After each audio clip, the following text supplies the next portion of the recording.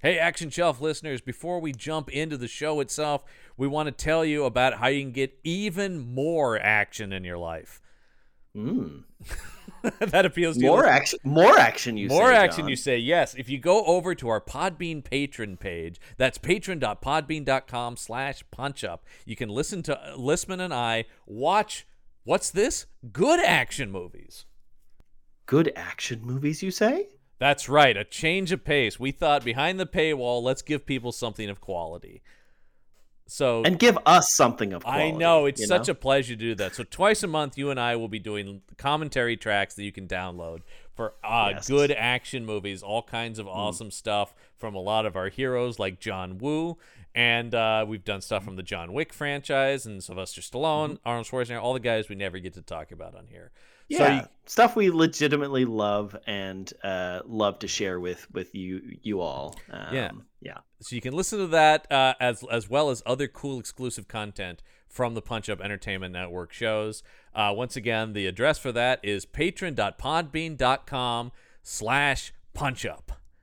And now, into the action. The Action Show.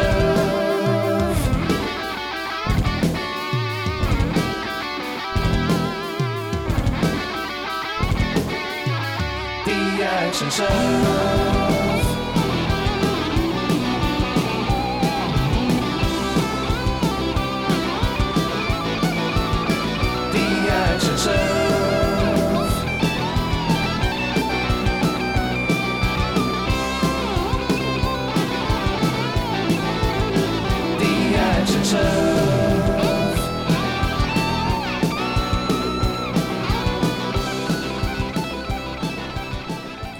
Welcome to the Action Shelf. The podcast celebrates the glory of B action movies. I'm John Campbell. I'm Michael Lisman. Oh, Lisman. Norris November rolls along. Oh, yeah. Oh, yeah. We were just talking about right before we got on here that it does feel like this month has been steadily improving. It's been great, actually. I've enjoyed just this upward trajectory of fun, like stupid fun. Well, I do feel like there is something about a Norris movie, isn't there? Especially Cannon. Like, Norris and Cannon work so perfectly together. I was gonna say, is like Norris the perfect Cannon star? Yes, I think so. I think that is just a perfect studio meets actor, because he's not quite a good enough actor to really find a lot of success outside of Cannon necessarily. Right. Well, because you have guys like Bronson who came to Cannon, but late in the career, he was already a movie star. Right, exactly. Or like Cannon spending stupid amounts of money to get Stallone to be in one of those. Right, exactly. But it's like Norris and Cannon met at the exact right moment. Yes.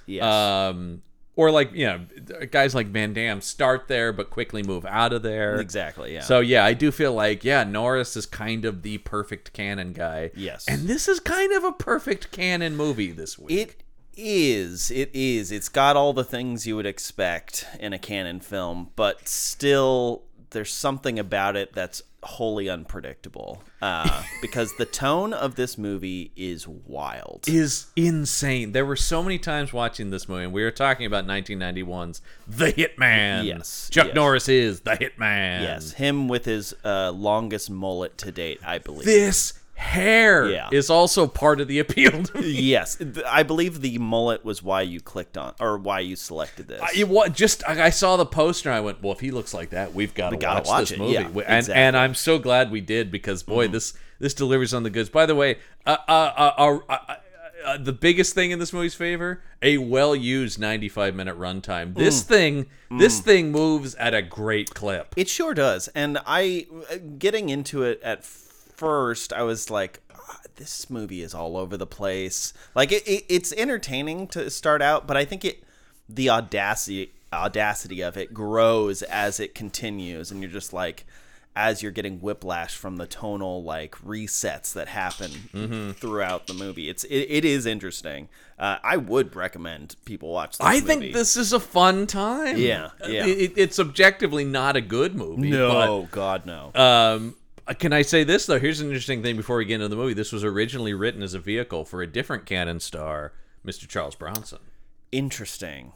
It feels so Chuck Norris, though. I have to imagine There's some rewrites. That Chuck came in because there is Chuck Norris-y stuff in it. Well, Chuck and Aaron came in for this film.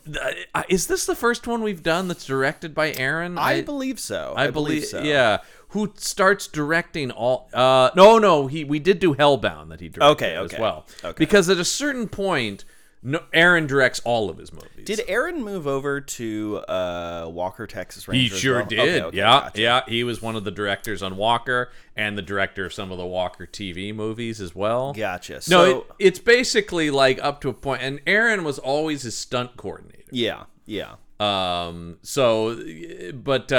is not the first. I think this is his second film. No, this is his third film. Third film. Because they started with Braddock Missing in Action 3, and yes, we didn't do any of the Missing in Action movies because we are going to do those separately. We are going to do the Missing in Action movies. Are we going to do them all in one go? We are going to do them for when we do the canon. Oh yes, okay. We have plans to eventually do like a whole summer of canon movies, and I cannot wait. That's going to be so good. In that, we'll end up doing the Missing in Action trilogy. Yeah, I guess we can't like do some of the bigger canon hits without doing that. Yeah, that's kind of what I was thinking. Is my thought going forward is, we'll do the Missing in Actions and the Death Wish, their big franchise. We'll do those in the canon months because I think in and around some of the other stuff. But yeah, he did that. He also did Delta Force 2, which I don't know if I've ever seen. Delta Force is a great Chuck Norris vehicle. Classic, yeah. But Delta Force 2, no one talks about. Probably for good reason. Yeah. And then, that leads us to the Hitman, which started as a Charles Bronson vehicle. Yeah. So let's talk about who wrote this movie. Robert Jeffrian. Just remind me, when did Canon basically run out of money? When did that happen? So this is getting there because this is 91, and we know Hellbound was the last canon movie. I think that was 95. Oh, interesting. So there was a little overlap because I know that Walker, Texas Ranger started in 93, I want to say. Yeah. So there was a little bit of overlap. Well, 94 was Hellbound, but I think Hellbound was held as well. Yes. Because I think it was shot before he started Walker, but released after Okay, Walker gotcha. started. Okay, that makes sense. Because, of course, remember, Hellbound also has the lead actress from Walker in it. That's true. Oh, that's right. But I think that was because he made that and then brought her to Walker, not the opposite. Gotcha. That was his. So, do you think that his departure had anything to do? I mean, there's a lot of elements going into the closure of canon, which I love the mythos behind this weird company. I do too, man. There are 2 separate documentaries about this company, and I recommend both of them strongly. Yes. Electric Boogaloo and the Go-Go Boys are both great, and there's also whole books about it. Canon is just fascinating. Very fascinating, yeah. I do think there's a piece of that. I think this movie comes at a time in canon where they've already blown a lot of money. Yes. So if anything, this movie is them trying to get back on track. Interesting. This is them trying to get back to canon. It does feel classic. It does feel classic canon in so many ways. And this is 91, so like I said, this is where they've already blown a bunch of money on the Stallone deals. Masters of the Universe. And Superman. Masters of the Universe and Superman 4 really brought the company down. Really tanked them, yeah. Because those were big, expensive movies. Yeah. But the problem was they were big and expensive for canon standards, but they look like shit compared to other blogs. Like Superman 4, which I think we're gonna do Superman 4 at some point on here. Yeah. It looks really bad in comparison to the other Superman movies because it was just canon. You're not those guys, man. Like, that was the problem. Canon wanted to take that next jump to, we now make special effects blockbusters. Like, don't do that. Yeah. They got too ambitious. And so this is them trying to course correct this movie. Okay, gotcha. The Hitman. So Icarus flew too close to the sun, their wax wings melted, and this is their descent back down, reaching terminal velocity. The Hitman is them trying to take the melted wax and try to shape it back into some wings. And it does have that feel for sure. Yeah. I mean, if you were a canon fan and you were disappointed by Masters of the Universe, this will get you back. And they got their boy. They got Chuck. Yeah. And Chuck is Chuck, I almost said Chuck is fine, but Chuck is giving the same performance he always gives. Yes, it's true. This is when we were talking about Firewalker. This is kind of more what you were referring to as like Chuck doing what Chuck does, as opposed to trying to be a comedic. Although what's interesting, he's not that guy. No. Chuck is at his best when he's stoic, when he's serious. Yes. Although this was marketed as a departure for Chuck, and he's playing a darker character in this one. That is true, but is he? No, that's it exactly, and that's where I feel like when you talked about this probably being rewritten from Bronson, I think the movie was darker had it been Bronson. Yeah. Yes. But Chuck, like all the stuff with the single mom and the kid. That's Chuck. He and Aaron probably brought those scenes in, right? That's got to be the case. So it's we. It feels completely out of place of everything else in the movie, but it does feel like Chuck is at his most comfortable in those scenes. Does. Well, I was watching this last night and I was going, "Oh my god!" Even the movie where he's like over the line and disappearing into crime, he still has to just be the best guy. He's just the best guy. Although, if you think about it, giving this child a key to his house or his apartment when he lives an incredibly dangerous life is fully irresponsible. Well, because what happens was inevitable, right? It's all his fault. Spoiler, he gets a kid blown up in this movie. It's so wild. It's so wild. This is very silly. And also, I just want to say the plot of this movie. Oh, is there a plot? No, there isn't. That's what I was going to say. It's impossible to follow. This movie makes no sense going from scene to scene. Is he? So here's the question: is he undercover? Is he a secret government agent? I think so. Is this in canon with the X-Files? Because the smoking man is in this movie? Oh, I knew. The second I saw that last night, I'm like, oh, we got to talk about the cigarette smoking man being in here. I was so excited. I was so excited. I wanted more of him, man. Me too. He's only in the beginning. It's a bummer. That's very apropos of the cigarette smoking man. You know, he shows up. It's true. And stuff gets set up, and then he disappears. You know. Oh, I love the cigarette smoking. It's so good. One of the greatest villains in pop culture history. Yeah, Man. definitely. Yeah. And none of that is used in this movie, right? Like, there's No. William B. Davis is that actor who's just the fucking best. He's great. Yeah. And still with us too, man. I know. I'm so happy that guy's still around. Yeah. Oh, I haven't watched The Midnight Club yet. He's in the new Netflix show, The Midnight Club. Oh, great. Yeah. Oh, yeah. I've heard pretty good things. I love Mike Flanagan, the guy who runs all those horror shows for Netflix, and this is his new thing. I haven't gotten to it as of the recording of this, but it's on my list. And he's credited as playing someone called the Mirror Man. Okay, so, excellent. All right. Perfect. Yeah. I think he's doing a similar thing there. Hell yeah. I mean, he has one of my favorite lines in television history. Don't threaten me, Mulder. I've watched presidents die. It's so good. It's the best, man. That's pure supervillainy at its best. Yeah. Here, he's just a doctor in one scene. Yes. But I'm so glad we have Michael Parks back. Oh my god. We saw him be the villain in Death Wish 5. That's what we saw. Okay, yes. Yeah. I was trying to remember. I mean, obviously, I've seen him in a million movies. Well, several Tarantino and Robert Rodriguez. Well, because those guys really see, and Kevin Smith as well. All those guys who grew up watching him seized him late in his career and gave him sort of this late career resurgence. Because he's so good in this movie. He's amazing. Well, because here's the thing about Michael Parks is a real deal good actor. Yes. And then when you put him in this trash, he's just crushing it. He elevates the material and he so much. He was the best thing in Death Wish 5 too, because true. you're just going like, oh, this guy, he just knows exactly where to play this. I loved him in this movie. Yeah, he's eccentric in really interesting ways. In ways you wouldn't necessarily, your immediate thought wouldn't be to go in the directions that he goes in, which keeps his performance interesting because you don't fully know how he's going to deliver his lines. He is just, and he's having the best time.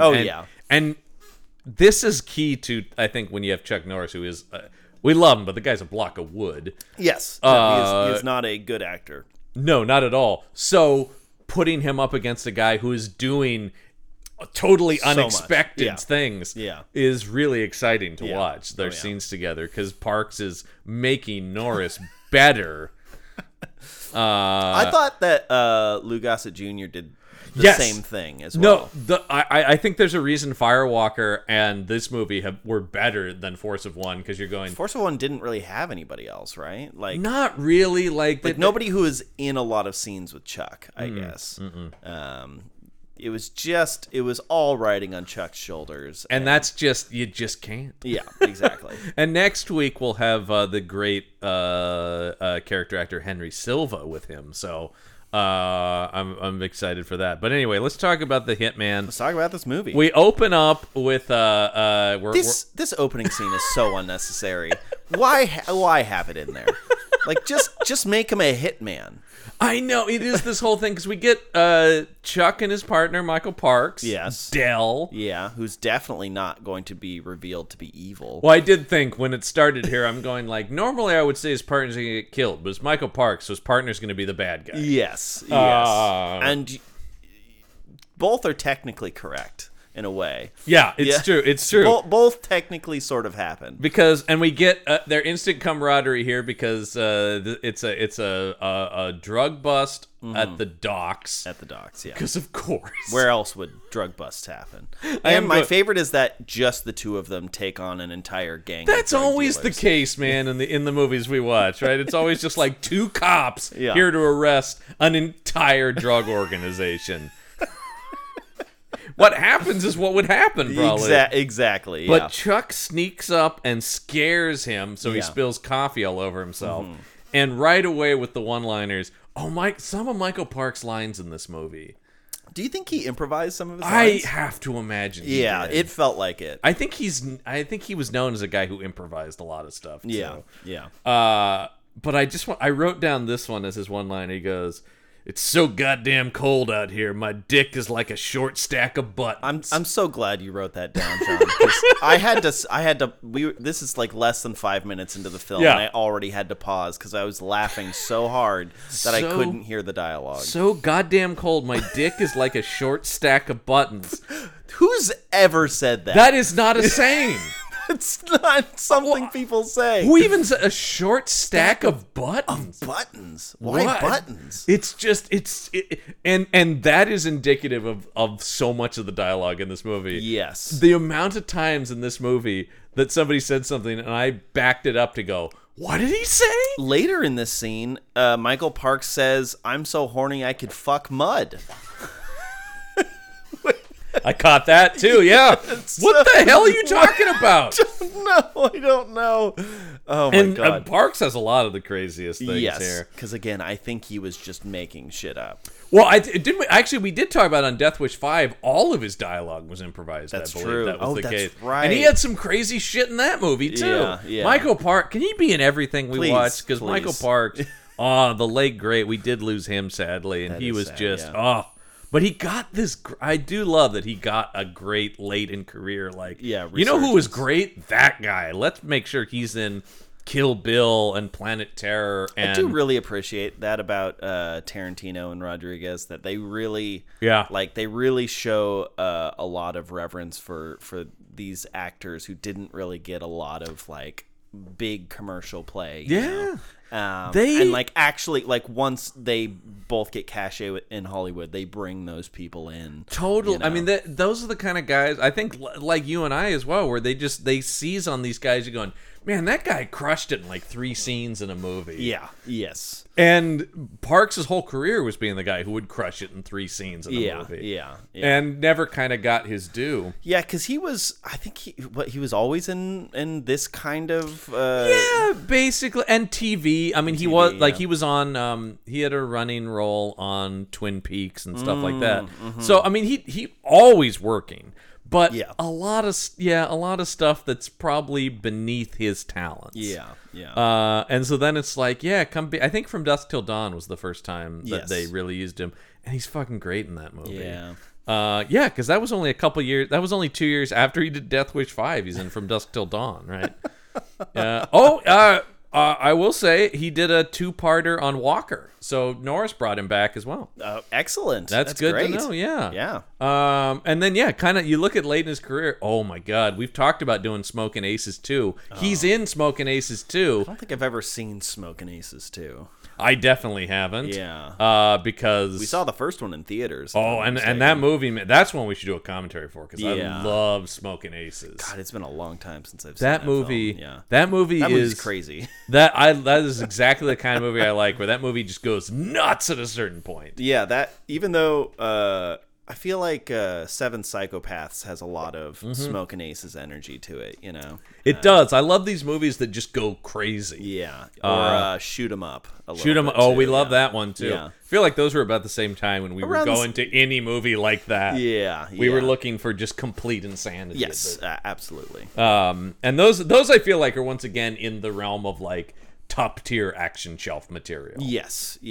Still kind of B, but like really, really fun and well executed. So this is a real formal criminal operation. They've got like forklifts and stuff. They do, and a welding team, and you know, it's the sparks from the welding that tip Chuck off to something. He's like, wait, what's that? Is there any way they could have done it a little bit more subtle, you know? I just love the Chuck basically here is like, crime sense is tingling. Yeah. There's something going on. There's sparks over there. There must be crime happening. Yeah, nothing. That's the only thing that tips him off. Yeah. And Michael Parks does not do a great job in convincing him not to go investigate this. Spoiler alert, he's involved. Yeah. And we find this out because he just starts killing people at this thing. Yeah, why exactly? I don't. Well, here's the thing. Why not just go straight for Chuck? Here's the thing that makes no sense in this movie across the board. Yeah. Don't even bother trying to follow all of the mob machinations and stuff. All of the allegiances and it took me maybe an hour into this movie to figure out there are 3 separate criminal enterprises here. There's the Italian who Chuck will be later associated with. Yeah. There's the French, which is complicated because the accent of that guy, I believe, was like a Quebec French. So they're French Canadian. Yeah, but I think they're supposed to be from France. From France, yeah. So that was confusing. But that French Canadian is such a different accent. Yes, and then there's they're Iranians. Iranians, yes, yeah. yes. Who, as they say in the goofs here, they keep calling Arabs, when in fact Iranians are Persians. They are Persians, so that's not actually an accurate. You think Canon gives a shit? No, of course not. In particular, you think the divorced dad fans of Canon give a shit? I mean, Golem and Globus are from Israel. Of course, they don't give a fuck about Iranians. I did think about that when all of a sudden there were Middle Eastern bad guys. I'm going like, oh, this feels like a Golem and Globus note. It really does. It really does. Yeah. I wouldn't be surprised if they just make them Palestinians. Yeah. I mean, why not, man? Yeah. But yeah, so and I just it took me a while to figure out those were 3 separate entities. Yes. And then just go, it doesn't matter though. It couldn't matter less in this movie. But they are what it is interesting that they want to have these weird dynamics between different. This feels really like they're going for some Godfather stuff. Like the number of people who get gunned down in the streets by machine guns. Well, and it's you can make that movie. Yes. But it's not a Chuck Norris movie. You know, I mean, this is the thing where I was thinking there is the impulse here, yes, to make a gangster epic about warring gangs, but that is then not a Chuck Norris movie. Nope, because what is this movie saying about that? Oh, nothing. Fucking nothing. Absolutely nothing. When you bring up The Godfather, and The Godfather has 5 families battling each other. Yes, it's more complicated. It's 3 hours long, and it's an epic, and it's a morality tale, and and there's not a bunch of martial arts fights. Well, let's talk about the martial arts fights, because while Michael Parks is shooting people on a boat, weirdly, I guess, with a silenced pistol. Yeah. Chuck is roundhouse kicking dudes around this place. Yes. And then, you talk about a one-liner that makes no sense. He gets a guy up against a locker and says, "Welcome to my world," and then punches him out. What? And then he followed it up with Bobby's World. A precursor to the 90s animated series. Exactly. That's where they got it from. They got it from this movie. Howie Mandel said, Now that's something. Oh, there might be something here. But it's another one where It's you're like, not a good one. where you just no, and the whole movie is like that, where he'll drop something and the camera will push in and the music will stop and he'll say something, and then I would just go, what? Wait, hold on. Wait, that? can we watch that? What does that mean? Huh? I mean, this is one of the least confusing one-liners. It is. It's not good. It makes no sense, but it doesn't make you question what's happening in the film. There is stuff later where I'm going, I literally don't even understand what that has to do with anything. I don't understand what is trying to be communicated here. It's so confusing. But yes, so he's going through taking out dudes. He's taking out dudes, and then finally, of course, Michael Parks pulls a gun on him. Yes. What's crazy about this is there's a guy who's gonna kill Michael Parks, Yes. and Chuck Norris saves him. Yes. And then Michael Parks turns around and shoots Chuck Norris out a window. Yes. There is so much people going in and out of windows. Oh, it's in great. This movie. It's excellent. It is just like the amount of the Golden Globus note is always like more broken glass, more glass. fire, more More explosions. More cars need to blow up. Yeah, because it is. That's the thing. This whole movie is this canon thing where it's like the plot doesn't make any sense, but they're going, "Who cares? Just keep having stuff happen." We just have visceral action moments. If we can just keep machine guns firing and things exploding and people crashing through glass, no one will care. Exactly, and they're not totally wrong. I pretty much did. Yeah. Yeah. Because I would occasionally go, I don't follow this. Whoa, that guy got thrown out a window. No, wait, hold on. Who was that guy? Oh, it doesn't matter. Chuck Norris just roundhouse kicked someone. And Chuck gets shot like so many times. A lot. And then flies out this window. Yes. Also, he can be in the care of cigarette smoking man. Yes, yes. And I did think when he's on the operating table, I'm going, boy, this is headed to RoboCop territory. I know. Yeah, it felt like it. Yeah. Or like $6 Million Man, because I was like, I think I said out loud as I was watching this, and I was like, we can rebuild him. We can make him better. Because it does have that vibe to it when it's like, yeah. And then I never understood who this like government It's guy not the guy with the was. big eyebrows. Yeah. Oh my God, the eyebrows on this guy. Yeah. It's never fully explained. Nope. And I think that's okay. I'd rather it under-explain what's happening than over-explain. Is this Chambers? Is that this character? Yeah, this is him. Ken Pogue is this actor, who's in a million things. But he shows up and he's like, they're like, he's lucky to be alive. And then he's the one who's like, well, to the world will think. By the way, Chuck Norris's name in this movie is Cliff Garrett. And if you forget that name, that's fine, because he's going to go by a different name for the rest of the movie. He'll go by Cliff Grogan. It was like John Grogan. Oh, was it John Grogan? Yeah. Well, it's interesting because on the IMDb, it's credited as Cliff Garrett / Grogan. Oh, interesting. So I guess, yeah, maybe it's John Grogan. But anyway, they'll call him Grogan for the rest of the movie. It doesn't, yeah. But it's also, you can go, well, as far as the world is concerned, Cliff Garrett is dead. Which I'm like, man, this is real comic booky kind of stuff. It is, yeah. And I was like, oh, I'm on board for this. I don't think they do enough with this, because apparently Cliff Garrett had no life, because he segues into being another guy with no issues whatsoever. I believe in 3 years in the same area, because they start out in Seattle, I think, and then the rest of the movie's in Vancouver. Yeah. I think. Yes. So that's not like a huge distance. No, it is a thing where, like, when his ex-partner who tried to kill him comes back, it's like, well, of course, he's right there. Yeah. They're in the same cities. It's not like he was in L.A. and they sent him to New York or something like that. Yeah. That would have been instead. No, it's so weird that he's just like, well, I have longer hair now. And oh my God, the hair. The hair in this movie. This is the worst Chuck has looked in anything. I right? think so, yeah. I mean, that hair is straight up disgusting. It is so gross, this hair, man. Yes, and that is true. It has that thing where his hair's so long, it always looks wet. Yes, the Jean-Claude Van Damme effect. It is very similar. I think Van Damme pulls it off better. He does, but it is similar to Van Damme and Hard Target. In Hard Target, yeah. Yeah, where it is like, oh my God, I'm just looking at all the photos, man. Yeah. It's so ugly. Yeah. Oh my god. And I guess that's meant to be like he's a dirtbag now. I guess, yeah. And if you think we don't get a shirtless scene of him coming soaking out of the shower. Oh, we do. Oh man, gotta have something for the ladies. Best believe, yeah. Ladies.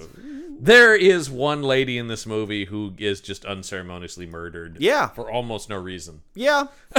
I mean, her motivation is vague, and because she's also involved in the criminal. Yeah, and they're like, underworld. they kind of half have a romance between her and Chuck, But not really. not enough. But then they kill her in a way where it seems like we should care. But I'm like, you've only been in 2 scenes, so It's like, who even come are you? on. Like, if you're gonna try and kill her off in a way that we're supposed to care, you need to write her in a way. You have to care about her as you're writing her. Exactly, yeah. And they very clearly have very little opinion of her. Oh yeah. I mean, she's barely even a character at Yeah. all. I do like, though, in classic canon fashion, she is brutally shot like in the face. Yep. Well, a lot of people are shot in the face. In I this will movie. say the squib work in this movie is exquisite. I just modern movies that do the CG blood effects, it's not the same. It's never the same because, oh my god, the amount of people who just get machine gunned to death in this thing. Yeah. And blood is exploding off of them. and it's like people get shot like 14 times is how they die. No one just gets shot once in this movie. People are just blown to pieces. Well, and people get shot 15 times and then still stagger and have a death scene. That's true. I love this movie for that. This movie is just complete insanity. It is, yeah. Oh man, yeah, I was also going like, oh, squib work, man, squib work was something. Everybody gets huge globs of blood coming off of people. So, But yeah, so then it's just like, all right, 3 years later, which is years not later. a very long period of but time. he is fully Yes. like a top level assassin. And he's for- never like, he's very rarely checking in with this government agent. So you kind of forget that was a thing. I did, almost to the point where you go like, couldn't they have It just didn't been need it. He could have just been a hitman. Or if he was undercover, just reveal that he was undercover at some point in the movie. Right, yeah, we don't know? need any of this. But I did think, what is the investigation here? What evidence has he gathered? He doesn't know. He's not wearing a wire recording stuff or No, anything. no. So it's insane. There is. And the this makes acts no of sense. violence that he lets happen and That he facilitates, commits. that he we commits. see him when we first meet him here. He just straight up murders a guy. Yeah. Which is because we get this scene where this guy is number one. I love an organized crime meeting scene. In a Of movie. course. This movie. I just went through puberty. This movie kind of reminds me of that Schwarzenegger movie, Raw Deal. Yeah. Very yeah, similar movie. yeah. Also a Canon film, right? Or co-produced by Canon. I think that was a canon involved movie, Yeah, and it yeah. definitely had that vibe. Yes. But yeah, very similar to this. But we get a similar thing here. But I love this scene where they're letting this guy go. Yeah. like they're like, "Hey, Joey, we just can't have you around." Yeah, and they're not. They're just like, whatever you want, whatever you like, Yeah. whatever golden parachute Yeah. you like, we'll give it to you. Yeah. Look, we want to make sure you're comfortable. We're gonna set you up with a nice severance package. Which I'm going, the mob doesn't do that. No, they would just kill him. And then they're actually upset when Chuck just blows him away. Yeah. I will say, love that Chuck's primary weapon is a sawed-off shotgun in this movie. Love that. It's a sick gun. There were several times where Maggie's just like, "What is this gun?" 'Cause Yeah. it's kind of like an all-purpose. It like can do So, everything. There's nothing it can't do. It's what it is an insane weapon. As I'm looking at it here, Yeah. and we're in the same room here, so I can spin this around. Yeah. So what it is it's like a skeet shooting shotgun. Yes. Because it's got the brake action. It's got the brake open and the double barrels on top of each other, not as to the opposed side to of the each- side. Yeah. Right, but he sawed it off down to the point of it being concealable. It's a crazy gun to carry, Yes. but I love it in this movie. It is insane because that would be so ineffective. It would The range would be terrible. well because you've sawed it up. You've taken a gun designed for accuracy Yeah. and made it inaccurate. Yes. Yeah. Exactly. It is chaos, but it looks cool as fuck on It does screen, look man. very cool, and every time he reloads it, I'm just like, oh hell yeah. And I love that he's got the bandolier of shells in a shoulder holster. Yes, because he does dual wield at several points. So He he also- one-hands the shotgun Yeah. and has a pistol in the other hand. Dude, I love it, man. That's pure canon nonsense. Oh, I love it. Yeah. Where it's all it's all form over function with Oh, canon. yes. Oh, absolutely. And we are here for it. Also, just there is so much just laying waste with machine guns in this movie. Yep. It's the best.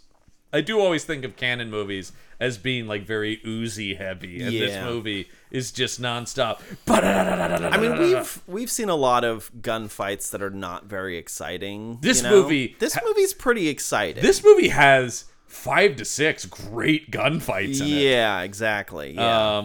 And mostly just through complete chaos. Yes. Yeah, I don't know what the difference is, you know, like what is like we've talked about people just kind of standing around shooting machine guns as not being very exciting. Is there like momentum to these fight scenes, you think? Or... I think, yeah. I mean, I do think also I don't think Aaron Norris is a bad director. Right, yeah. I think he is. I think he comes from stunts. Yeah. So I think he does have a pretty good command over action. Okay, gotcha. I think maybe as an acting director, I can't speak to that. But to be fair, he only directs movies with Chuck Norris. So. Yeah, so how much direction is actually happening? There's you a know? good question. Has he ever directed anything that Chuck wasn't in? Oh, that is a great question. Let me see here. What is Platoon Leader? I don't think this has Chuck. Oh, no, he did a Dudikoff movie for Canon. Oh, okay. And we'll have to get that. We'll have to have a Dudikoff month. We should. We've still only seen the one movie, right? I think The we've only Shooter. seen The Shooter. Yeah. We are definitely going to do American Ninja. Yeah. That's yeah. a given. And then what's Good Cop, Bad Cop? I don't think Chuck is in this either. I don't know what this is.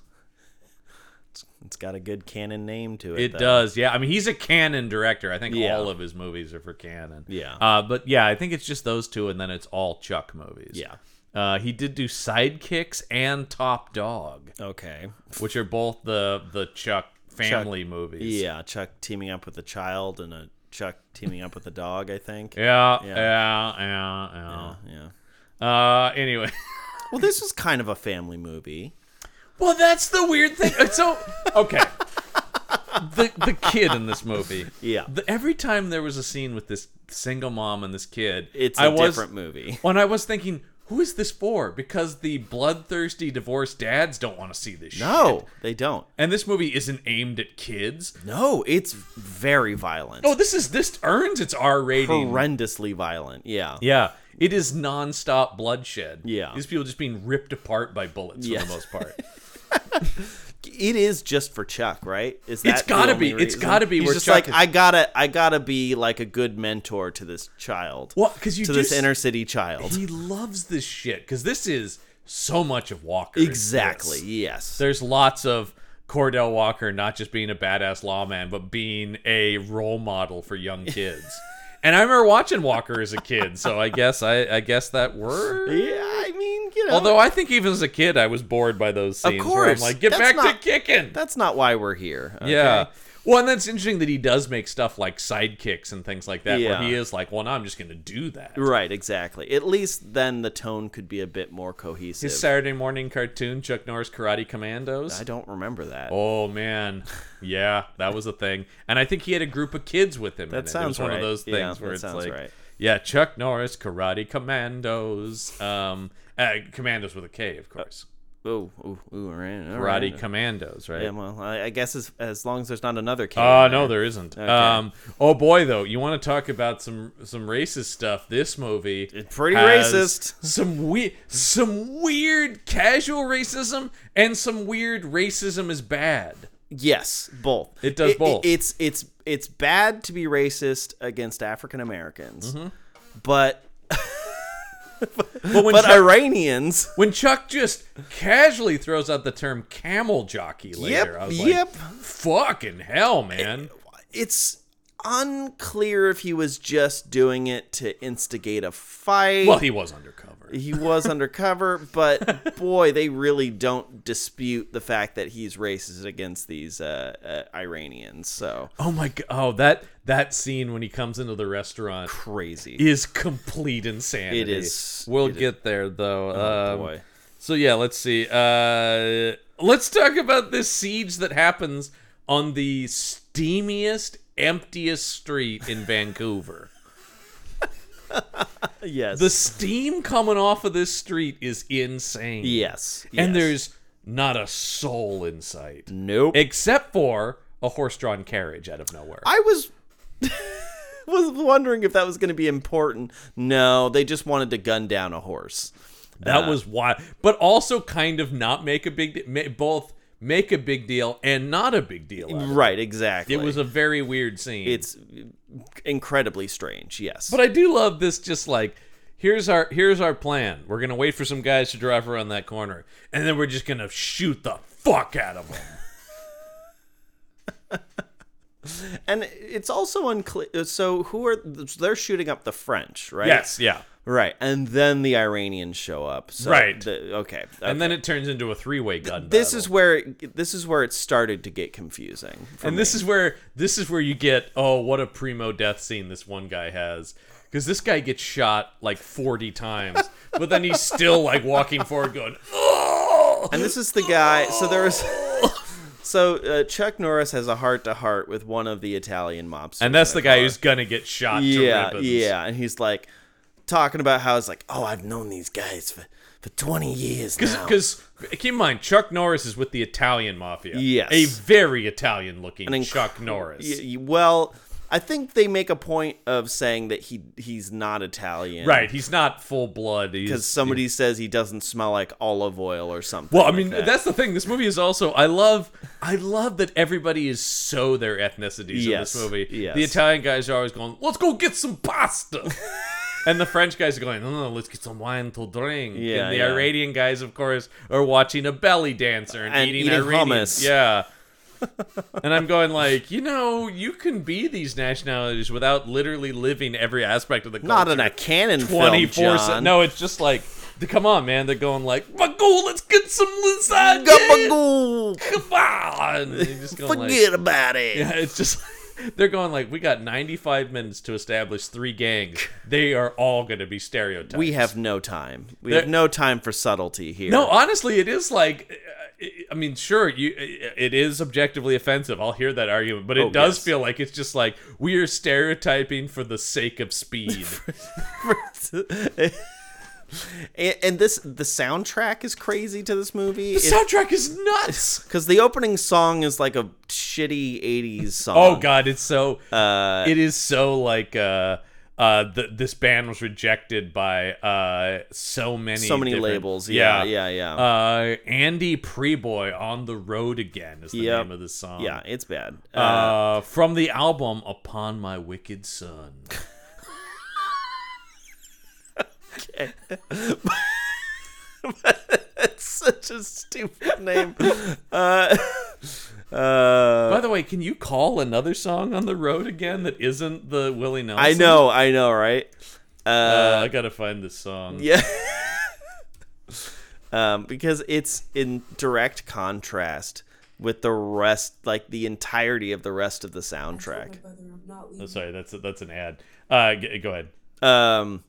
Like the rest of it is very synthy, moody, saxophone. It's very noir. much trying to do like the Lethal Weapon kind of sound, where it's like kind of this mood. But the movie doesn't have that vibe in other places. Here. See if we get sued on this. Let me skip forward.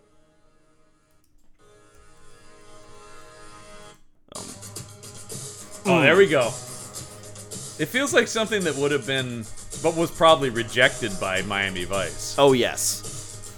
Just to remind everyone, this movie came out in the 90s. Yeah, 1991. Oh, yeah! Yeah. Yeah.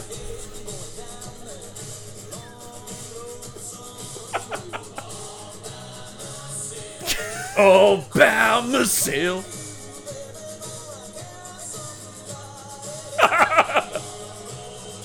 Oh my god. There you go. Yeah. On the road again. I don't want to get pulled off of YouTube or something for that. Yeah. So, but that just gives you that's how this movie opens up, with just like shots of the ducks. Yes. But yeah, then the rest of the movie is like yeah, very moody, synthy, saxophone noir music. Except for the scenes with the kid. Then it has this weird like upbeat, like, I'm helping a kid, we're learning together. Yeah. Because I did go, oh my god, the second this kid's being bullied, I'm like, Chuck's going to teach this kid karate. He's going to teach him karate, and then the kid is going to defend himself against the bully, which that scene is crazy. Is nuts. And then, of course, though, that bully has an awful father who Chuck can beat up. Yes, exactly. Good Lord. Good Lord.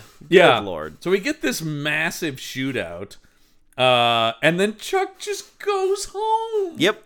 He's like, well, I've done my job. And then they're like, oh, God, we've been ambushed. He's like, I guess I'll turn around. Jesus. Oh, boy. I'm off the clock, man. I shouldn't even be here today. Not even supposed to be here today. But he goes home to find, this kid sleeping outside of his apartment because I couldn't find the key. Okay.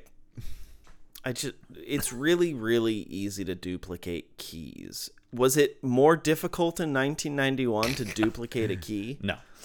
Because what Chuck should have done is duplicated the key for the mother instead of giving this child. So basically he invites this kid to like stay at his apartment because he lives down the hallway, I guess. Right. And you can sleep on my couch. you can sleep on my couch. And I love that the kid lays down on the couch and then Chuck goes into his... By the way, Chuck sleeping in a futon in this? Apparently, yeah. Yeah. It's part of his character, John. I guess so. Yeah. But I love him taking off his gun and just dropping it on the bed or the futon.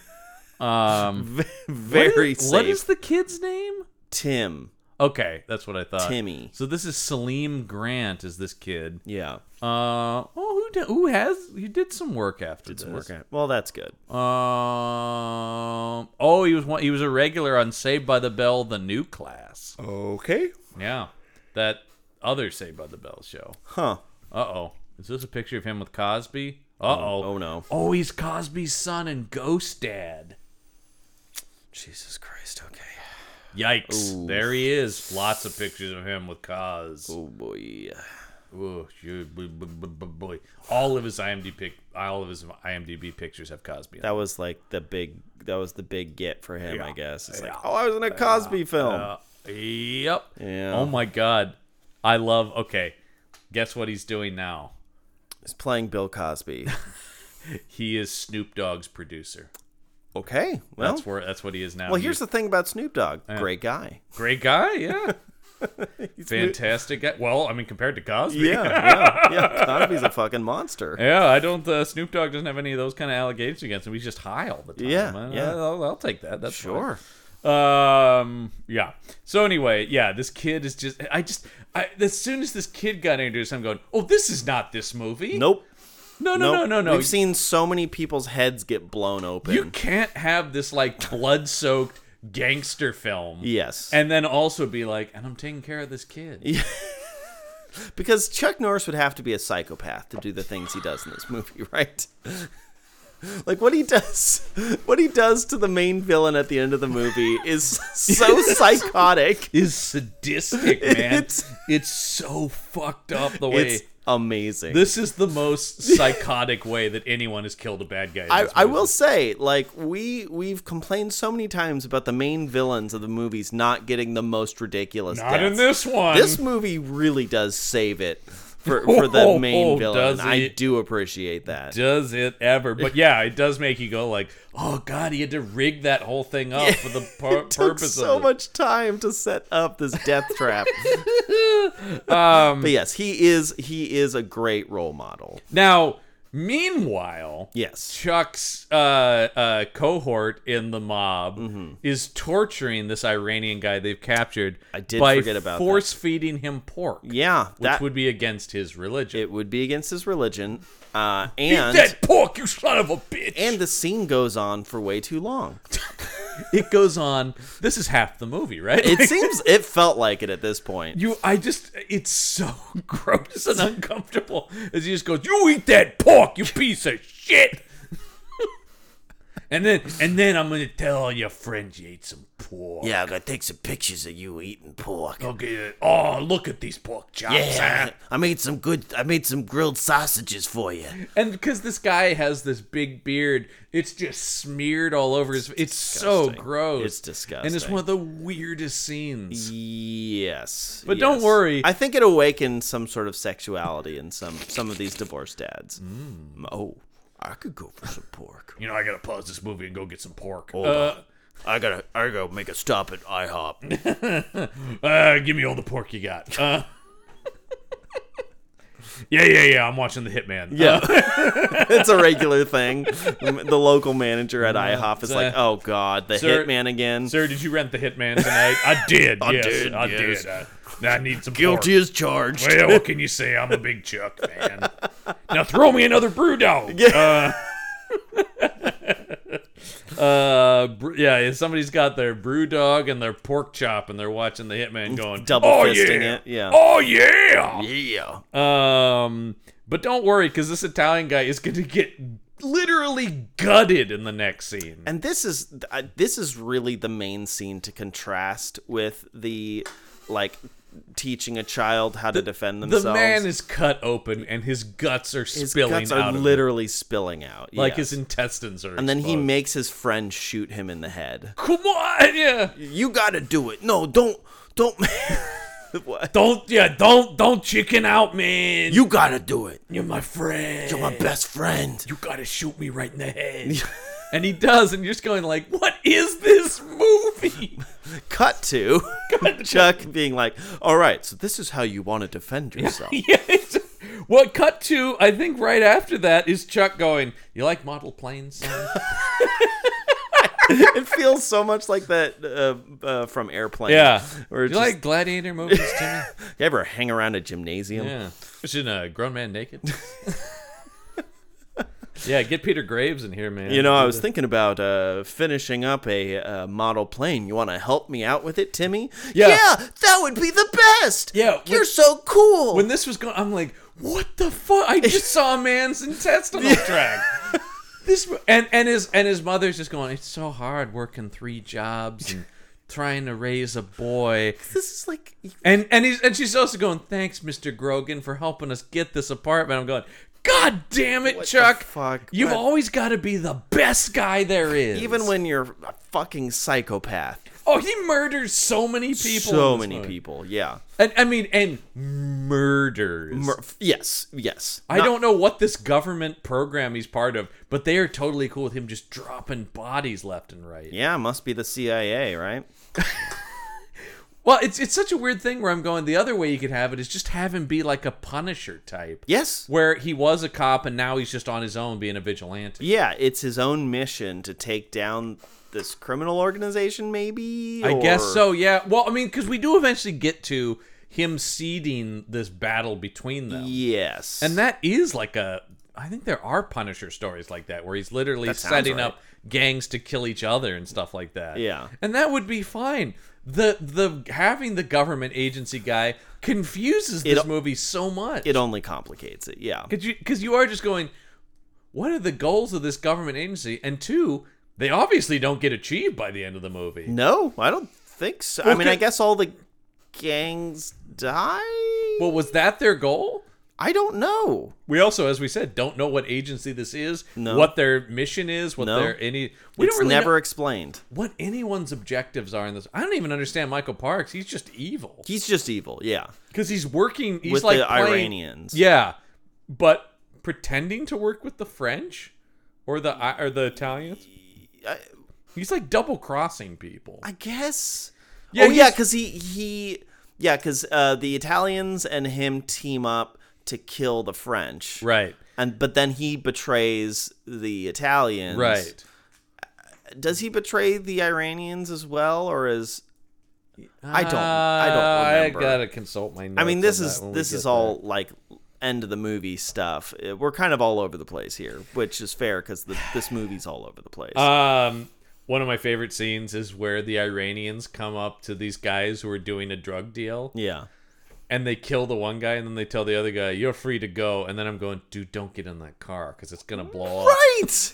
they're so stupid. But the guy's like, ha ha ha, well, what do you know? They let me live. Kaboom! My favorite. This is where I went, that car is going to explode because yes. it's a cannon movie. Yes, yeah, and it did. Oh, it does, and a fireball. My favorite scene in this movie is when I think the French guy goes on a walk through, like a hike through the wilderness for no reason.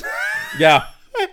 And is ambushed by the Iranian. Well, first mob. he finds a bunch of guys strung upside down and like with their throats slit. Yeah, and he's like, I would say doing a pretty good performance of being terrified. He is. Like it is kind of horrifying because of his performance. That guy's pretty good, I thought. Yeah, I mean his accent is not. Well, right it doesn't. for It the doesn't movie, fit. but yeah, I think he does do a good That's job. just that guy's accent. Yes, that of guy is course. from Quebec. Yes. But that's Marcel Saborn, who's a character actor in a bunch of stuff. Yeah. A lot of French, a lot of like Canadian movies. And Yeah, stuff like yeah, that. I think reasonably everybody's pretty good in this. For the most part, yeah.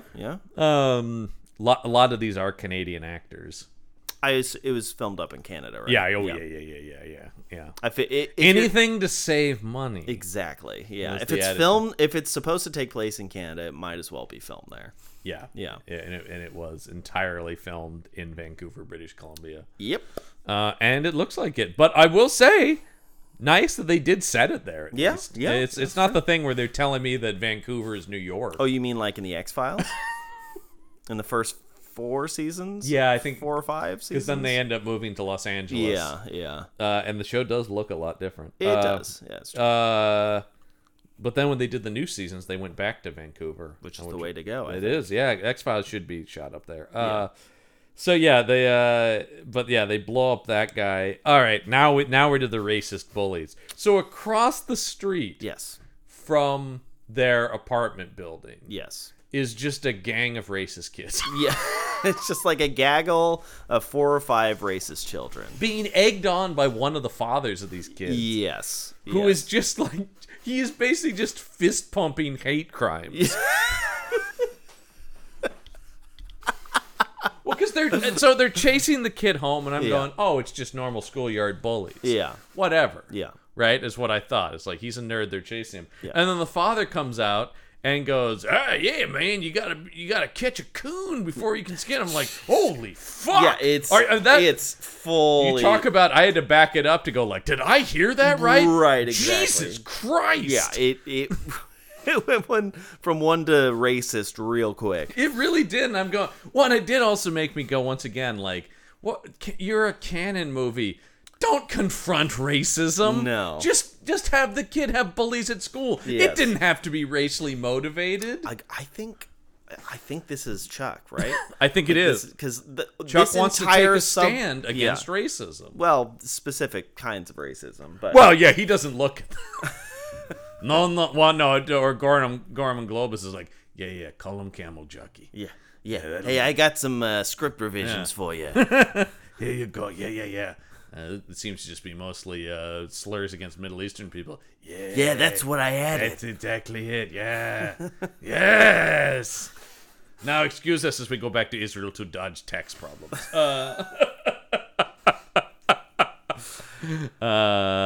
So yeah, Chuck watches this and then he goes in and he's like, "What's the matter, Timmy?"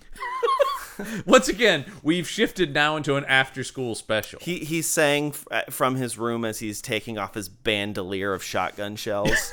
Well, there is this dichotomy with Chuck where it's like he made these like violent movies, Yeah. but I think this is what he really wants to Yes, do. I yes. think in his core he is like wholesome dad. Yes. Like Walker Texas Ranger is like the perfect distillation of him. It is, because it vacillates between those things. Yeah. He takes down some criminals. Yes. But there's a lot of him moralizing in it. Yes. And there's a lot of like, well, kids, it is trouble. And, gee, thanks, Walker. And network TV was a great place for him because that shit can fly there. Yes. This movie is just shifting violently between the... Yes. And I was watching... I definitely was thinking this because I'm going, no way in hell Charles Bronson would be going, now what's the matter, Timmy? Had a rough day at school. No, actually, it's worse than that. I just remember the line that I had to back out to make sure. He goes, what's wrong, Tiger? He does. He says that to him. That feels like a Chuck Norris Yeah. improvisation. Yeah, because Yeah. I can't imagine once again Bronson going, "Hey, had a rough day at school, Tiger. Maybe it's time I murder all the bullies." Charles Bronson would have shot all these kids. When I was a boy, I was also bullied. Oh my God. So this is fucking crazy. Yes. When Chuck Norris commiserates with this kid because he too was a victim of racism. Yes, because he grew up on an Indian reservation. Yeah. where he was ostracized for being white. One of the only other things on the trivia, this came from Chuck Norris's life. Oh, yeah. It feels like it this does. is based on his life really of being feels like it does. Chuck was the only white kid on an Indian reservation apparently growing up. So like everything that Steven Seagal pretended to be, Chuck Norris actually was, is yeah. what you're saying? Yeah. They talk about the story Chuck Norris' character tells about being harassed by bullies actually did happen to Norris while he was growing up. Yeah. That was true. Yeah. So Wow. I guess that's good, but I did start to go like, oh man, Chuck Norris going, I too know what it's like to be persecuted for your race. Right. Like, Well, it's not. Well, I don't expect a movie that came out in 1991 to understand the difference between a person being racist and a system that oppresses an entire like population of no, people. I mean, like, once again, it's like good. I generally agree with the movie that yeah, you shouldn't be racist, but it is making this very simple, and Yes. it's a very simple review of Yes. like yeah, you shouldn't attack people for being a different race. Yes, it's showing racism as its broadest, most like caricatured version. It's like when people say, "Oh, I'm not racist because I don't physically attack black people." This is what they mean. That is exactly what it means. Yeah. So Chuck did grow up in Prairie Village, Kansas. Okay. Which is primarily Shawnee, Osage, and Kansa Indians. Okay. So yeah. Yeah. So Chuck, I mean, when Chuck brings in some Native American stuff, he actually, I mean, I'm not saying he's obviously not Native American, And he but never claims to be. he so never does. But when that comes into his stuff, he does have some experience with yeah, it. Chuck is not the piece of shit that Seagal is. No. I was talking with my brother yesterday. I mentioned that I was going to be watching a Chuck Norris movie. And he's like, how is Chuck Norris as a person? Like, is he like Steven Seagal shitty? I'm like, I don't think so. Not that I've seen. He's like nobody's as shitty as like No. Steven Seagal might be the worst human being that's ever existed. no. He's Republican. He does lean he's conservative. He's Christian Republican, but he's not a Trump guy. He's a Ted Cruz guy though. Oh boy. Yeah, he has done Cruz rallies. Oh boy. So So guilty by association. but it is kind of a thing where he just kind of generally he's old man Republican. Old man Republican. Yeah. That's he's like Clint Eastwood Republican. Yeah, exactly. Where Yeah. it's sort of like they're just vaguely Republican, but Yeah. like here's a picture of him with Mike Huckabee. Gross. Yeah, exactly. Here he is buddying up with George W. Bush, but he's not. Nothing about his stance on Trump. is in Interesting. here. I think Weirdly silent. I think just quiet on that. I think it's just the idea here. But what is this here though? He's received. That's interesting. But has received pushback for criticizing Mormons. Oh, Now that's interesting. that is interesting. Yeah. Yeah. So that's yeah.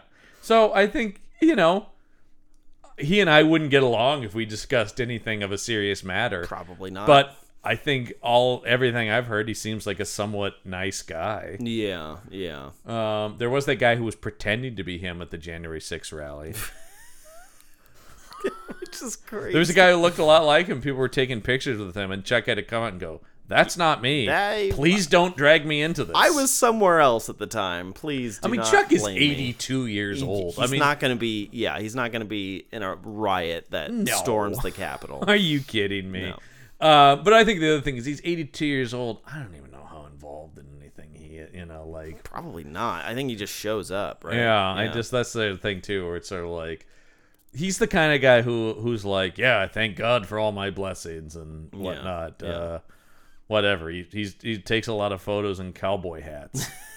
on his Instagram, it's a lot of him in cowboy hats. Yeah, that sounds right. Yeah, and all he is doing a demonstration. He's still out there doing karate, and is definitely coloring that hair. My God, that hair still brown.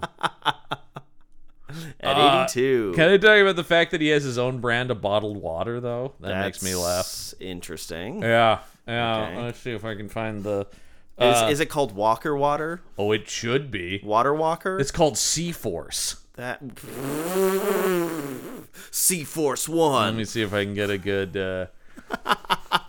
Here's what it looks like. Oh, wow. And it's got the image of him in the cowboy hat. The branding is kind of like Axe body spray. It is. It's in that. Well, it's a manly product, right? Oh, look at this. What look could at be this manlier ad. than look at drinking that. water? Look out at of a that. bottle? Oh yeah. Pure, powerful, perfect. Hell yeah. C-Force. Open denim vest. Yeah. That's exactly. Yeah. Big old belt buckle. There he is at the bottling company with his wife. Yeah. I mean, look, most of his stuff is just. He's mainly just shilling products at this point. Yeah, like well, a lot of, you know what? You gotta whatever, cash in man. on your celebrity and status. As far as products to go, bottled water's fine. I'm sure they're overcharging, but whatever. It's not like it's Nestle bottling water. No, and he's not doing the like supplements bullshit at least. So I don't know. And he's not taking drinking water from like indigenous populations or anything. I like don't that. think so. No, I think he's. You know what? Like I said, some of these guys, I just go, whatever, man. The spectrum of like, there's not much to harp on about Chuck Norris. Sure, yeah. He's not active enough. He's not writing books. He's not, you know. Yeah. I think he was like doing Bowflex at one point too. I remember that. Yeah, in, like I don't know early 2000s, right? Yeah, I don't know if it was actually Bowflex, but it was one of those things like that. Total Gym or something like that. Yeah, you could look like Chuck Norris. So he tells him his story, and then we just get a montage of him teaching him how to fight. Yep. That I love ends with this woman coming over and him basically being like, "Get out of here, kids! It's sex time now." Yeah, it's so uncomfortable. You want to talk about one of the weirdest scenes in this movie when she goes to slap him and it turns sexy, and then he disappears, goes down on her. I don't know what happens. Yeah. All I know is he disappears below camera. No clothes appear to be moved. No, and then she has no reaction. There's There's nothing to indicate, but what else am I supposed to take from the visuals than that he's going down on her? But the movie's just like, yeah, that's about as much as we're gonna do. Yeah, I think it's interesting that Chuck would be perceived as giving oral sex. I know, yeah, that is. I don't think I've ever seen that in another. Like, how many? He doesn't really have a lot of movies with like sex scenes. No, he's pretty asexual on screen, and honestly, even this is pretty light, you know. Yeah, I mean, yes. There's no Chuck thrusting into her or anything like that. There's no Tommy Wiseau butt shots. Look at my ass. But I will say that there is a line in here I wrote down as a one-liner when she comes to see him. She goes, he's a nice boy when the kid leaves, and he goes, I didn't think you liked nice boys, just big ones. So weird. So weird. And this weird scene where she like goes to slap him, but then it's like, ooh. Okay. This is like Klingon foreplay, man. Yeah. I don't know what that's. And then we just cut to Chuck is going to a meeting with the crime boss.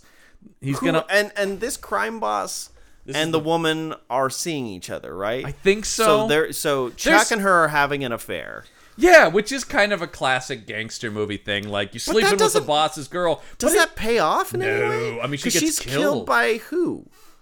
She's killed by the guy. By the Italian guy? Yeah. Okay. I guess presumably for having an affair with Chuck. But he doesn't take it out on Chuck. No. It's just her.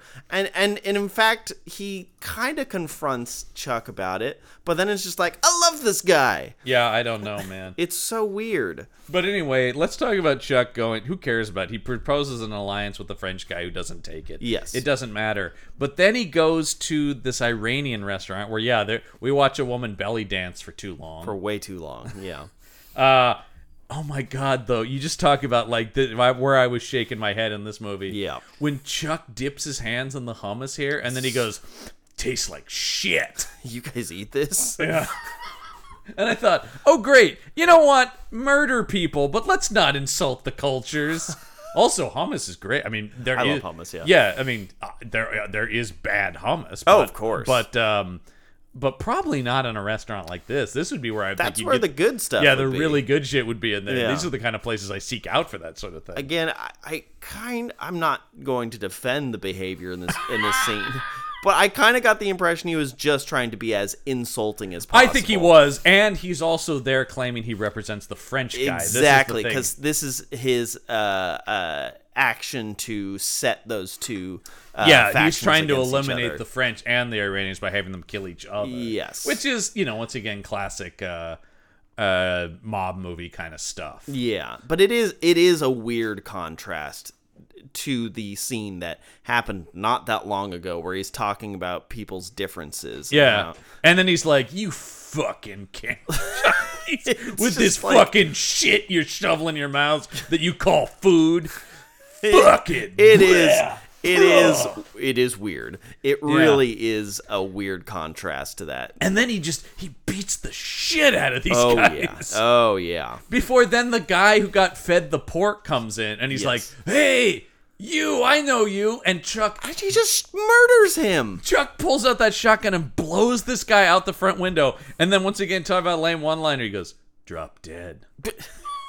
Which you could say for any killing in any action movie. It's true, yeah. Chuck, we have talked about this. He, much like the Firewalker, he's not the one-liner Nope. guy. No, he is shouldn't not. be doing the one-liners. No. It always feels uncomfortable and forced when he does them. Yes. He never seems to naturally deliver these. He's not like a Schwarzenegger who lives to deliver these. That's like Schwarzenegger at his acting best is when he's delivering one-liners. Schwarzenegger, Stallone, that was their thing. Yeah. Van Damme also isn't fantastic not- with them. They just don't feel natural coming from them. Exactly, yeah. It's like Stallone, Schwarzenegger, you get the sense that they're chuckling as they're saying them. Yes, exactly. And I was thinking about that recently because I've been, as I'm always watching something. The anatomy of a one-liner? Well, I was thinking about the origin of the one-liner, and I think it's Connery. I think it's Connery and Bond. Yeah. I think he's the first one. You go back to Dr. No, and there's the thing where the guys drive off the cliff, and they go, oh my God, what happened to those guys? And Connor goes, they were on their way to a funeral. And I think that, to me, is maybe the first, action movie one-liner I can think of. Because Bond is kind of very integral to this genre, really. Yeah, the Bond movies are kind of the beginnings of action cinema. Yeah. As we know it, and like franchise, big movie. Yeah, we've star talked about that a little bit. Yeah. We've talked about that the first action movie is maybe North by Northwest. Yes. Because I do think you got to roll Hitchcock into the invention of action movies. Definitely, yeah. But I do think that quippy one-liner after killing somebody, I think that's Bond. Yeah, there's a lot of staples in action movies that come from Bond. Oh yeah. I mean, the formation of villains, the just kind of the structure of an action movie. The cold open action sequence. The cold open action sequence, the big battle ending, a lot of that stuff comes from Bond, and it's interesting to see the way that. But the I was eccentric watching henchman. I was watching Dr. No the other day, and when he said that, I go, I think this is the earliest I can think of that somebody tossed off a one-liner after taking out some bad guys. Yeah. And then, of course, that became such a staple of the Bond franchise. Yes. You have to zing the people. Yes, exactly. And once again, some are better. The Connery was great at it. Roger Moore was maybe the best. Yes. That guy loved a one-liner. He sure did. He loved that more than anything. Yes. But so yeah, okay. We talked about the scene where the guy finds all the people dead in the forest. Mm-hmm. That's the leader of the French. Good lord, that sequence. And then I do love the idea that like guys are like hung up in trees with their throats slit, but then they just open up with a machine gun on this guy. Yep. Well, they don't kill him, right? No, they don't. Yeah, they kill his henchmen who are like following him around. Right, and they're shooting everybody else. Yes, and they leave him alive. Meanwhile, we cut back to Chuck, who's now going to watch this kid defend himself. Yep. He's like, whatever you decide, I will not judge you. Yeah.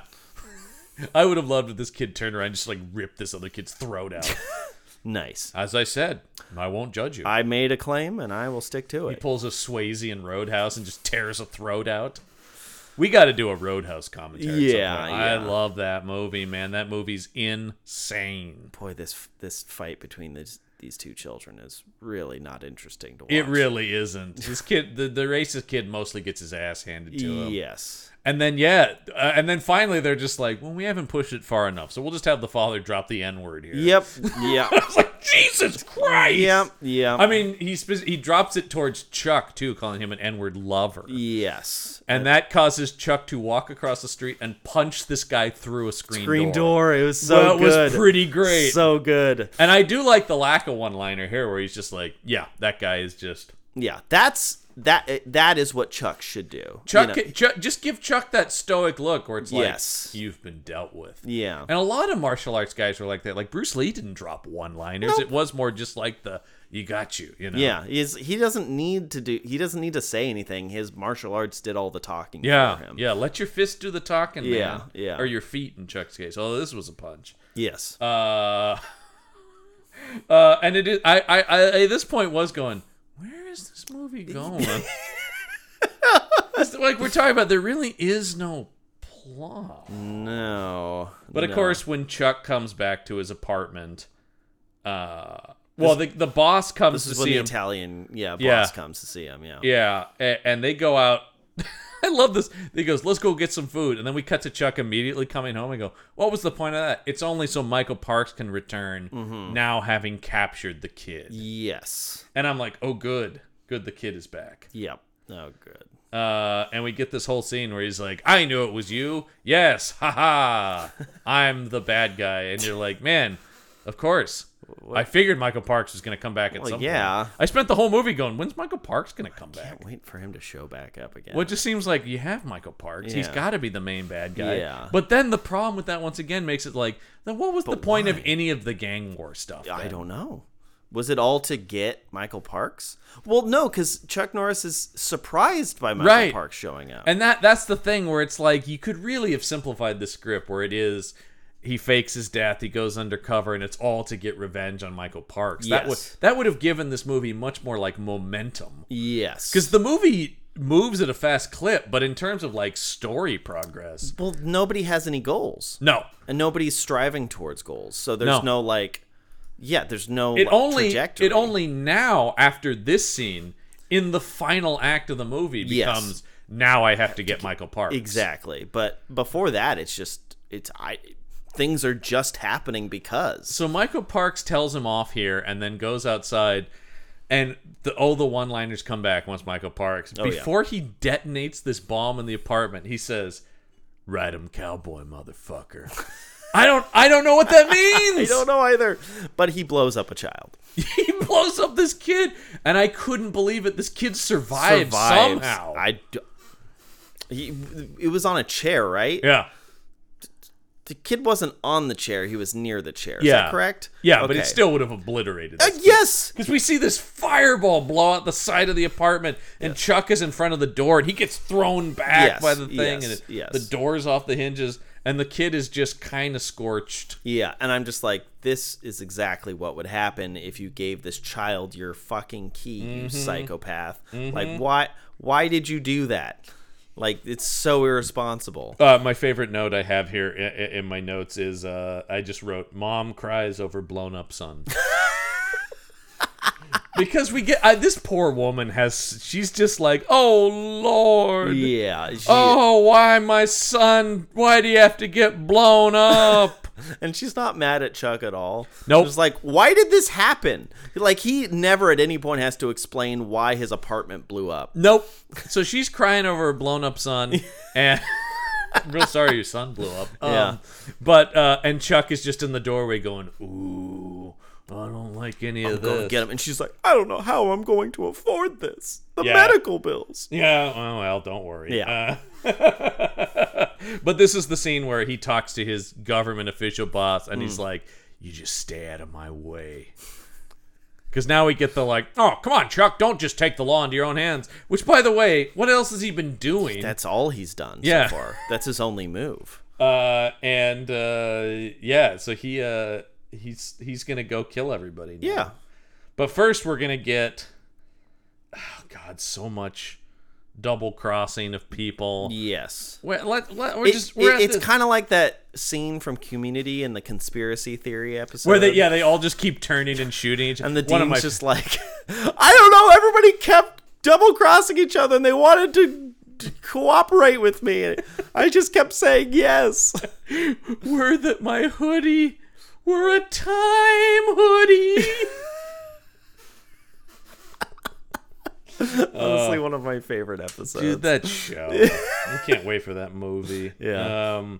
But it does lead to because they set up with the Iranians that he double crosses the Italians. Michael Parks shoots the Italian mob boss. Yes. Who does have to do I'm shot and I fall into Michael Parks' arms. Yes. And I'm like, oh. But it allows Michael Parks 2 one-liners killing this guy.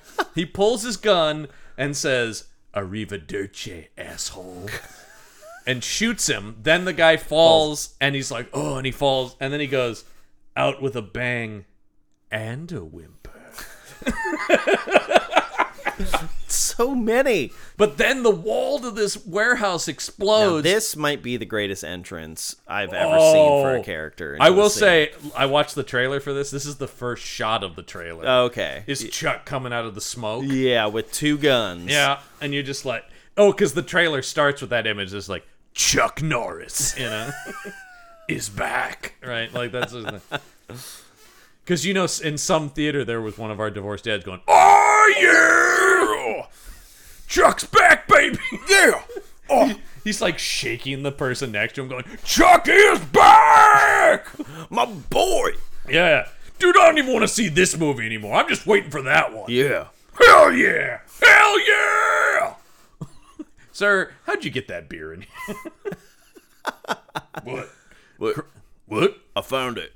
Crazy now that they serve beer. It is weird. That is bizarre. And everybody does. It's no longer just the specialty things. It's wild. I was at a movie. This is a total tangent, but I was in a movie theater the other day where they had boozy slushies now. Oh, wow. Yeah, like they have the normal icy machine, and then they have the Jack Daniels. Is that kind of is that more of it's like a bar slash, kind of like how McMinimans serves their beer and wine and stuff at their movie theaters. No, this was at a Regal Cinema. Was that a Regal? It was at a Regal Cinema. Oh, Jesus. Downtown here in Portland. Whoa. And I know. I couldn't believe I wasn't. It was 11 in the morning, and I don't drink, so I was not getting one. But I still was like, man, there's It's probably $20. Oh, I can't even. That's the other thing too, where I go you know what? Even if I did drink, I would just get beers after the movie because... Or you sneak them in. Exactly. Yeah, you get a camel pack filled with Jack Daniels slushies. I'm just saying, I was just going that is what... Jack pack, if you will. Yeah, it's a Jack pack. Yeah. It's a Jack pack. But I am just going that is wild to me. They're churning up boozy slush. Well, theaters really they're really trying to find desperate for the money now. Yeah, they're trying to find what will bring people in. Because I don't even know what they're charging for a beer at the movies, but it's got to be it's out a of lot. control. It's a lot. It's probably for a single glass of Guinness, it's over $10 or something. Yeah, that's just insane. That's just wild to me. Oh yeah. Because I'm not even paying their prices for soda. No, it's all overpriced. It's insane. Yeah. It's absolutely wild. Welcome to Two Old Men Yell About the Cost of Things. Hey, it's so expensive. Back in my day, we didn't have booze at the movies. If we wanted booze at the movies, we snuck it in. And we liked it. And we loved it. yeah, this is one of the best. We don't have a shelfie for entrances. Maybe that's a next But year it is. category. But This would would win. be it. Oh Yeah. my god. Yeah, best entrance. Even and this movie's stupid, was still like, oh yeah, it's about to go down. Yeah. I mean, it has that WWE like, I don't know where it's Chuck Norris. Yeah. From this point on, this is the greatest like Chuck Norris movie of all time. Dude, this is a front runner for best shootout to me. Is this warehouse shootout, because he is just obliterating. He's like Terminator style, just calmly walking through, just blowing people away. Okay, the best in this, and Yes. it's not a death. When he blows out this Iranian guy's knees, Yes. he doesn't kill the guy, though. No. Just blows out his knees. So it doesn't count as Beth's death, but it is amazing. We watched these guys' knees explode. It was very reminiscent of the end of Once Upon a Time in Mexico. That was exactly what I was thinking. Now that took it the next step where you saw the bone snap and fold back. Yeah. That was crazy. Oh, dude, I love that. We gotta do a commentary for that. We should, yeah. I love that movie. Yeah, that movie's insane. Yeah. That's a movie that definitely carries that kind of thing. Mm-hmm. But this guy somehow crawls his way into the cab of a truck. Then after that, Yep. Also, Chuck can set up Chuck with this one liner. He goes, "I'm not afraid to die. Are you? Are you?" Yeah. And then he shoots the guy. And goes, "Guess not." Damn, man. Because this was set up in the scene where he was super racist at the bar. Because they're like, "You want to die?" He's like, "I'm not afraid to die." You know, he says that before. So this is the payoff of that. Yeah, and it's pretty good, man. Pretty good. And Chuck is just laying waste to guys here. Yeah, yes. And it is something. But Michael Parks manages to run out of here and run up to the second level of this place. Now, I want to follow Chuck's trajectory here. How does he get up there?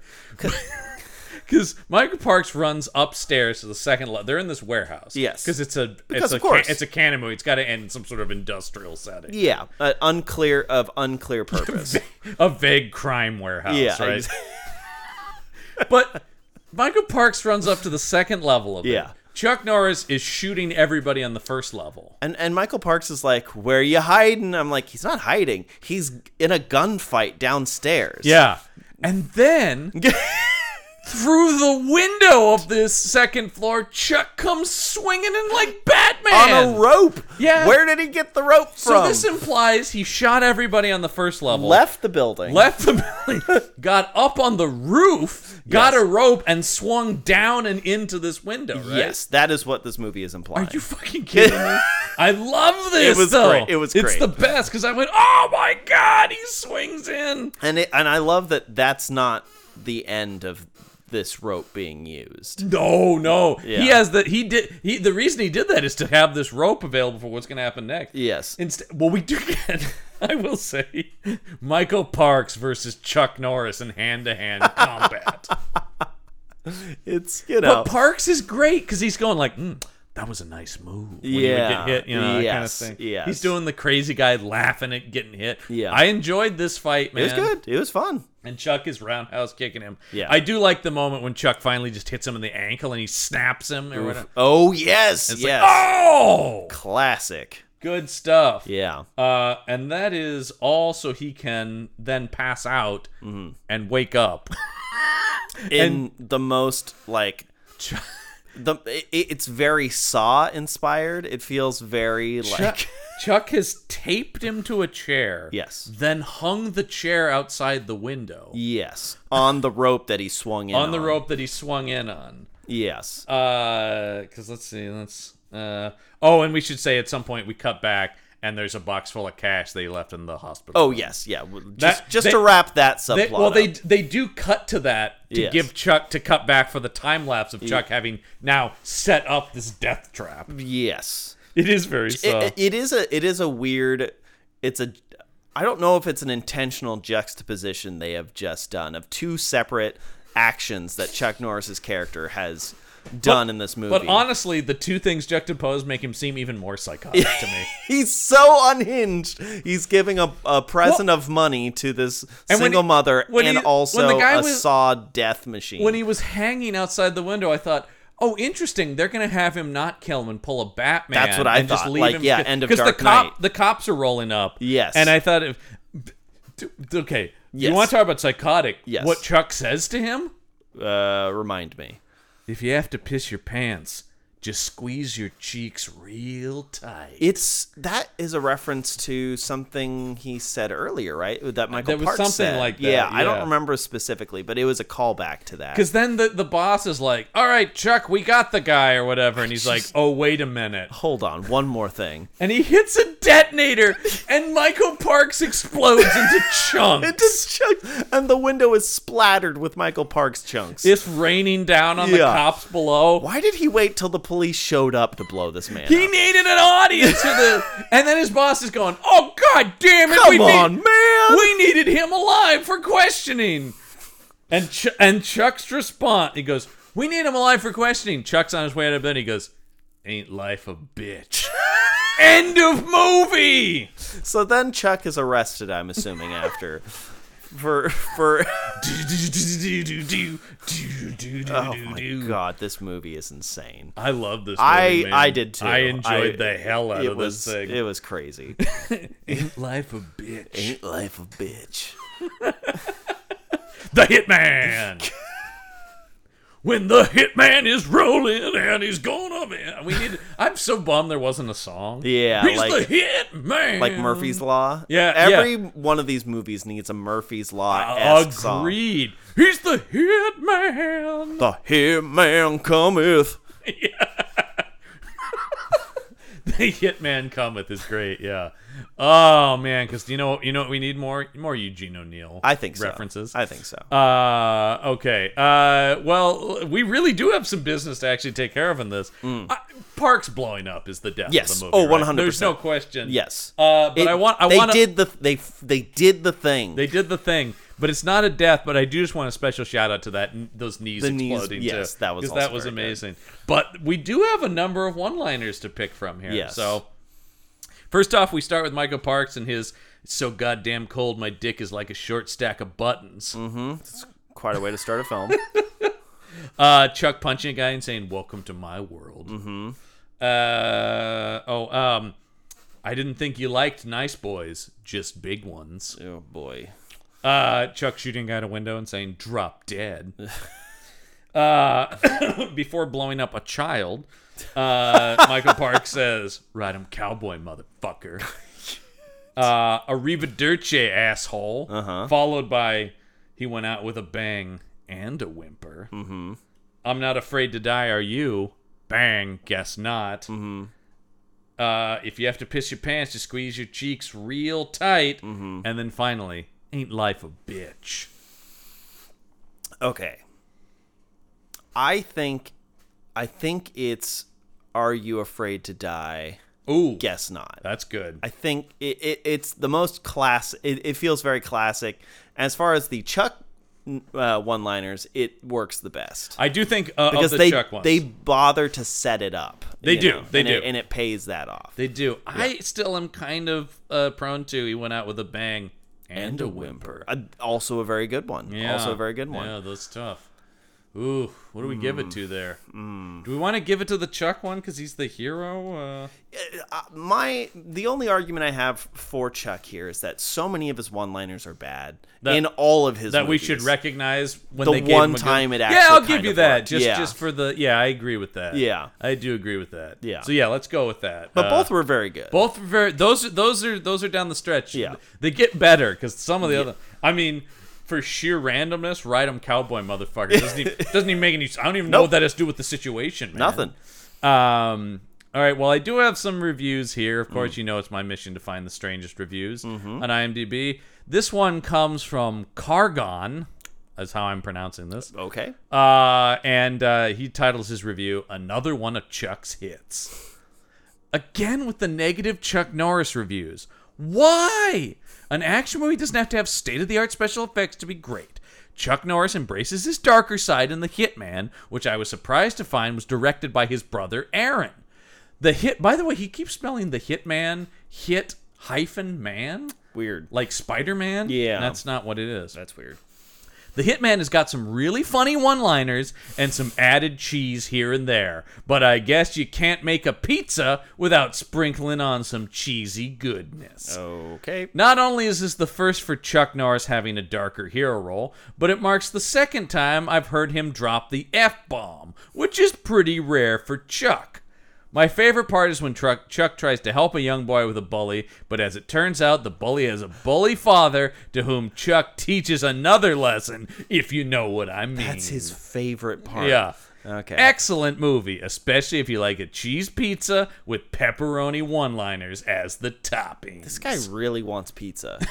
10 out of 10 stars. And yes, I am waiting on a pizza to be delivered. And that's kind of on my mind. Yeah. Yeah. Well, our old pal Bruce on Amazon unfortunately didn't see this movie, which is too bad because he loved this movie. Yeah, he tends not to rent movies on Amazon. No. They have to be free for Bruce. So instead, what I've pulled is a review of another Chuck Norris movie, which I don't think we'll ever do because it's kind of early in his career. Yeah. When his movies were more boring. Yeah. But this is the Chuck Norris truck driver action movie, Breaker. Breaker. Yeah. And this review is titled, Chuck Norris Can Really Punch and Kick. Oh, yeah. Already with the punching and the kicking. I appreciate having the movie reformatted to 16:9. I like the punching and kicking. Mm-hmm. I like the explosions. Oh, yeah. I like the car pursuits. Oh. I like the helicopter.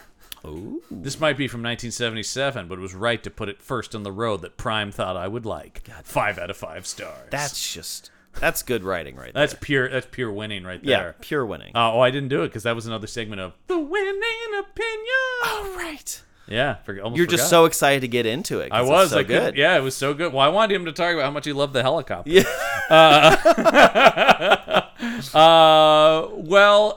Listen, we did enjoy the Hitman. We did. So much I would almost say, don't you wish the Hitman would come back? I do. I do wish the Hitman would come back. Well, let's make a sequel to the Hitman. Let's let the hits keep on coming. That will be the tagline. The hits keep on coming. Yes. But we'll need to bust out our handy dandy action movie title generator in order to come up with the new subtitle for this movie. So let me switch this here to our action mode. Because we can set it to different modes now, as we've talked about. We've included here. So here it is. It's the Hitman 2. Yeah. Chase of the Night. Chase of the Night. Ooh, very evocative. So I'm thinking this one is more of a chase movie, so more of a maybe more car-based action. Sure. Yeah. What's he doing though? Is it like a road trip chase movie? So it's a chase that they do across the country. Yeah, I'm thinking it's like he's got to get somebody, yeah, like a witness or something, to Washington, D.C. or something like that. Yeah, for a federal crime. Yeah. But, like, for some reason, he can't go on airplanes. I Right. don't know why, but he can't. Yeah, they can't. Well, because they'll track him or something like that. He doesn't know who he can trust. Yes. Well, because no, I know what it is. So the feds are making a big case against the mafia. Right? Okay, yeah. But like, based on his good detective work in the first movie. But they based on that, and they have somebody who's turned evidence. Yes. And but there are moles inside this secret government organization. So the only guy who's not on the books is the Hitman. Right, because he's still technically legally dead. Right, exactly. So the head guy, Agent Eyebrows, Agent Eyebrows. he's like, you're the only person I can trust. Yeah.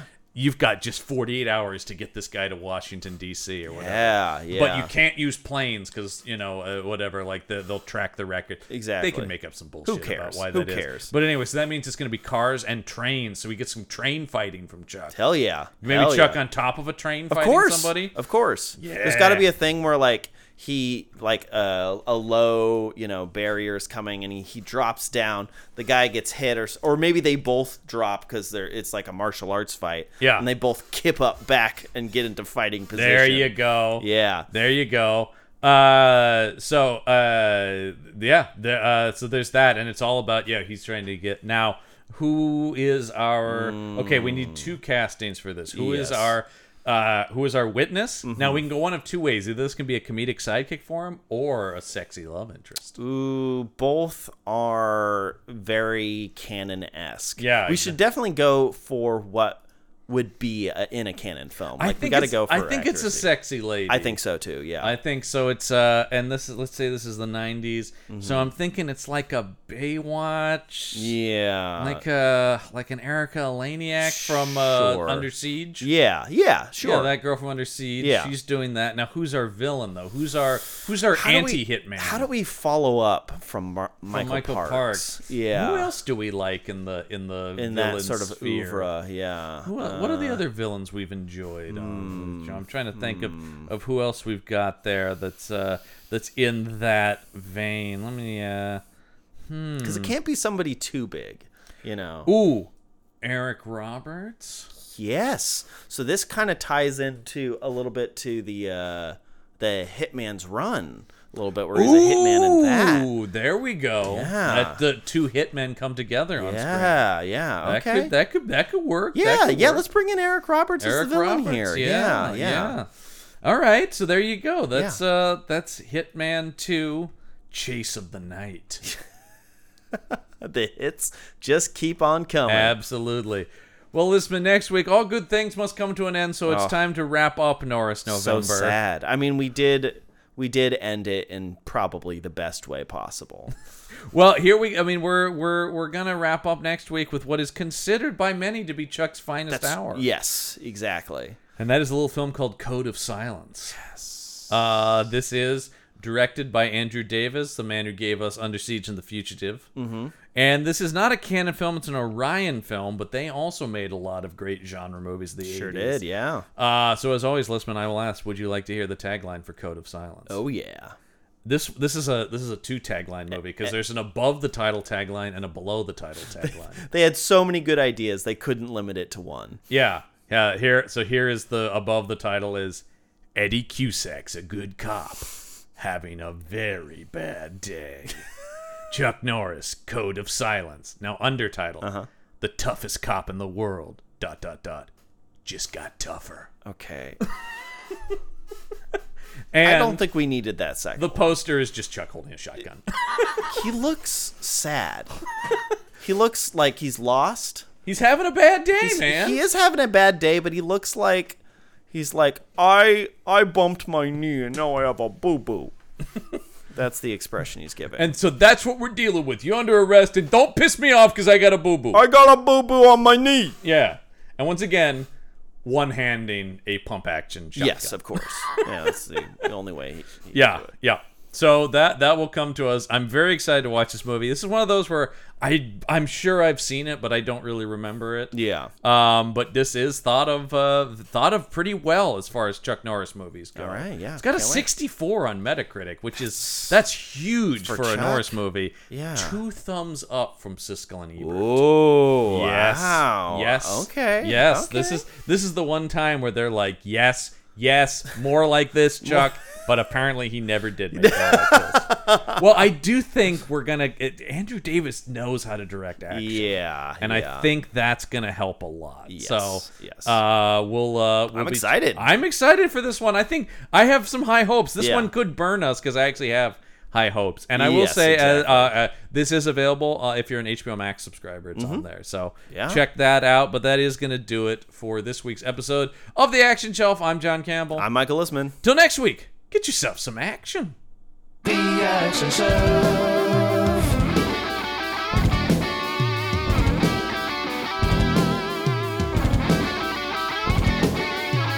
The Action Shelf.